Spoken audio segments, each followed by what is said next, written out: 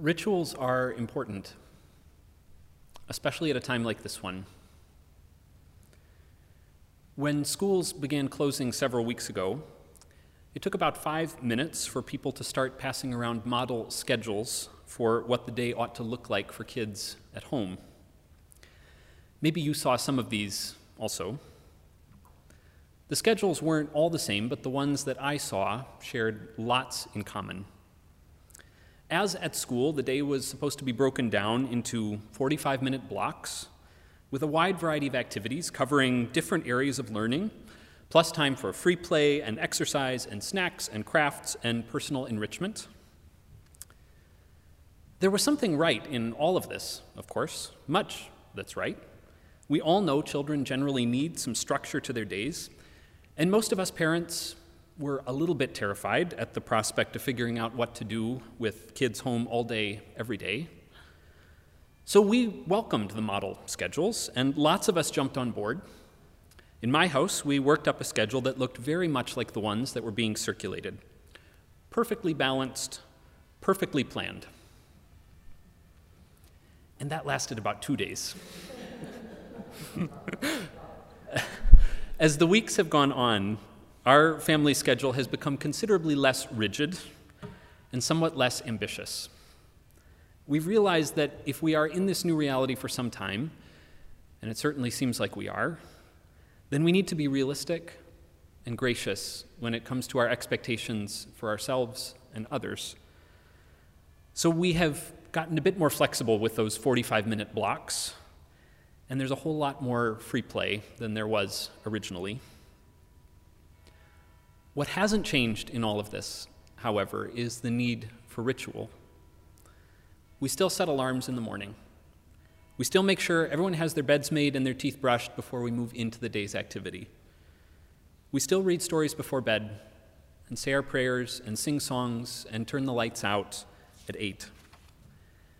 Whatever our age, we need our rituals right now. We need patterns in the middle of this extraordinary time that remind us of the ordinary rhythms of life, that ground us and give structure to our days. I have felt that truth in my home these past weeks, and I've certainly felt it in the world in general. And so here we are, entering the great ritual of the church year, the 3 days, Maundy Thursday, Good Friday, and Holy Saturday, leading us to Easter. There is no pretending that this year is just like every other one. This is the strangest Holy Week that I can remember. But while concerts and festivals and in-person gatherings of all kinds may be canceled, the ritual of these days goes on. We tell the story again, and we listen carefully in this strange time. The story that we tell tonight is in many ways unremarkable. A group of friends gathered for dinner, and after eating, one of them washed the feet of the others. There's not very much action there. It's a quiet scene, not that much to tell, really. But of course, the context is everything. Jesus and his disciples are in Jerusalem, and all around them the water is heating up and getting close to boiling. The civil authorities are alarmed by this rabble-rouser whose entrance into the city a few days earlier caused such a stir. The religious authorities are alarmed by this teacher and healer who has earned such devotion from his followers and who has even just raised a man from the dead. The air that Jesus and the disciples have to be breathing is thick with uncertainty and fear, a profound sense of foreboding all around. Sound familiar at all? And with that charged and anxious context around them, cracks are starting to emerge among this close-knit group of friends gathered around the table. As they sit and talk, Jesus tells them that one will betray him and another will deny him. Judas leaves the room and goes out into the darkness. Peter promises he will stand by Jesus no matter what. The failures of these two are singled out, of course, but we know that no one around the table will act with very much courage or devotion in the days to come. Everyone will scatter when things get difficult. Everyone will succumb to fear. The context here is everything. Because when you remember those tensions heating up in the city outside and the fissures forming among the friends at the table, then what happens on this night is as remarkable as can be.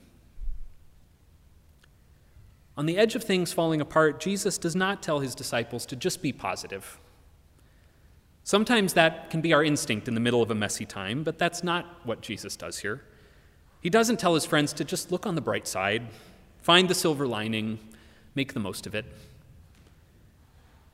And he doesn't tell them to panic either. He doesn't say, you all should run to the grocery store right now and buy a 6-month supply of hummus and go home and lock the doors. Lord knows we have all felt a sense of panic seep into our spirits at times these past weeks. But again, that's not what Jesus calls for. Jesus doesn't ask his disciples for unfounded cheerfulness, and he doesn't sound the alarm. Instead, on the edge of things falling apart, on the night in which he was to be betrayed, Jesus spoke about love.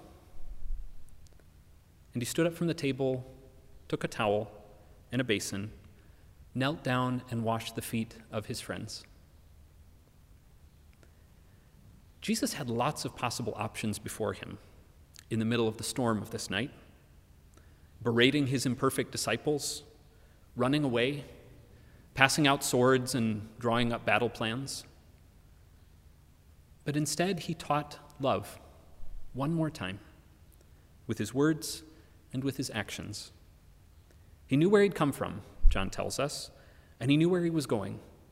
And in the middle of the storm, Jesus was the picture of calm, the picture of faithfulness to God's ways of steadfast love. You know I'm going to tell you that that's what we're supposed to do, right? That's what the name given to this day means, of course.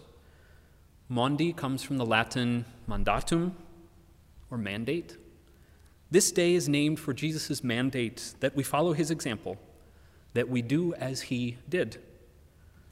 On any other Maundy Thursday, we would be here in the sanctuary, taking off our shoes and socks and kneeling down to wash one another's feet as a sign of our intention to live with the love that Jesus taught. Of course, that particular ritual of communal foot washing can't happen this year, but the mandate to love still stands. In the middle of a time of great uncertainty, Jesus still shows us that the way of faithfulness to him looks like love. Not like panic, not like relentless positivity, not like fear. Like love that reaches out to others with words and gestures of grace. That's right, and I am telling you that we are supposed to follow his example. In the middle of the storm, love is still our calling. It is true this night, like always. Yes. And I want to tell you one other thing besides. And that's that I am pretty sure we are not going to get this just right this year. Because as much as we may know that we are meant to be loving and calm and generous in the middle of all that is happening around us, we are not Jesus. We are going to worry, and we are going to get overly worked up, and we're going to snap at strangers or loved ones and regret what we said.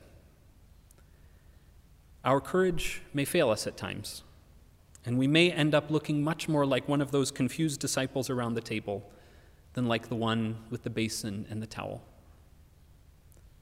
Try as we might, and try as we must, to follow the mandate, we're not Jesus, and we will mess this up. I feel it's important to say that this year. We cannot do this perfectly, but here's what we can do. We can keep our eyes on Jesus. As the world around us continues to reel with uncertainty and fear, we can keep our eyes on Jesus, who walked into a night where everything was coming apart, and who still did just what he came to do: cared, served, loved. We can keep our eyes on Jesus, who remains unwavering and faithful in the midst of every storm, including this one. We can keep our eyes on Jesus, who sees the worry in our spirits, the confusion in our eyes, and who still kneels down and washes our feet. We can keep our eyes on him, on the way he served his disciples and the way he serves us. And we can let his patient, purposeful action of mercy calm our fears and steady our uncertainties and shape the way that we live in this moment. It is a strange Holy Week. There is no getting around that. So let this be our ritual this year, when many of our familiar rituals are not possible.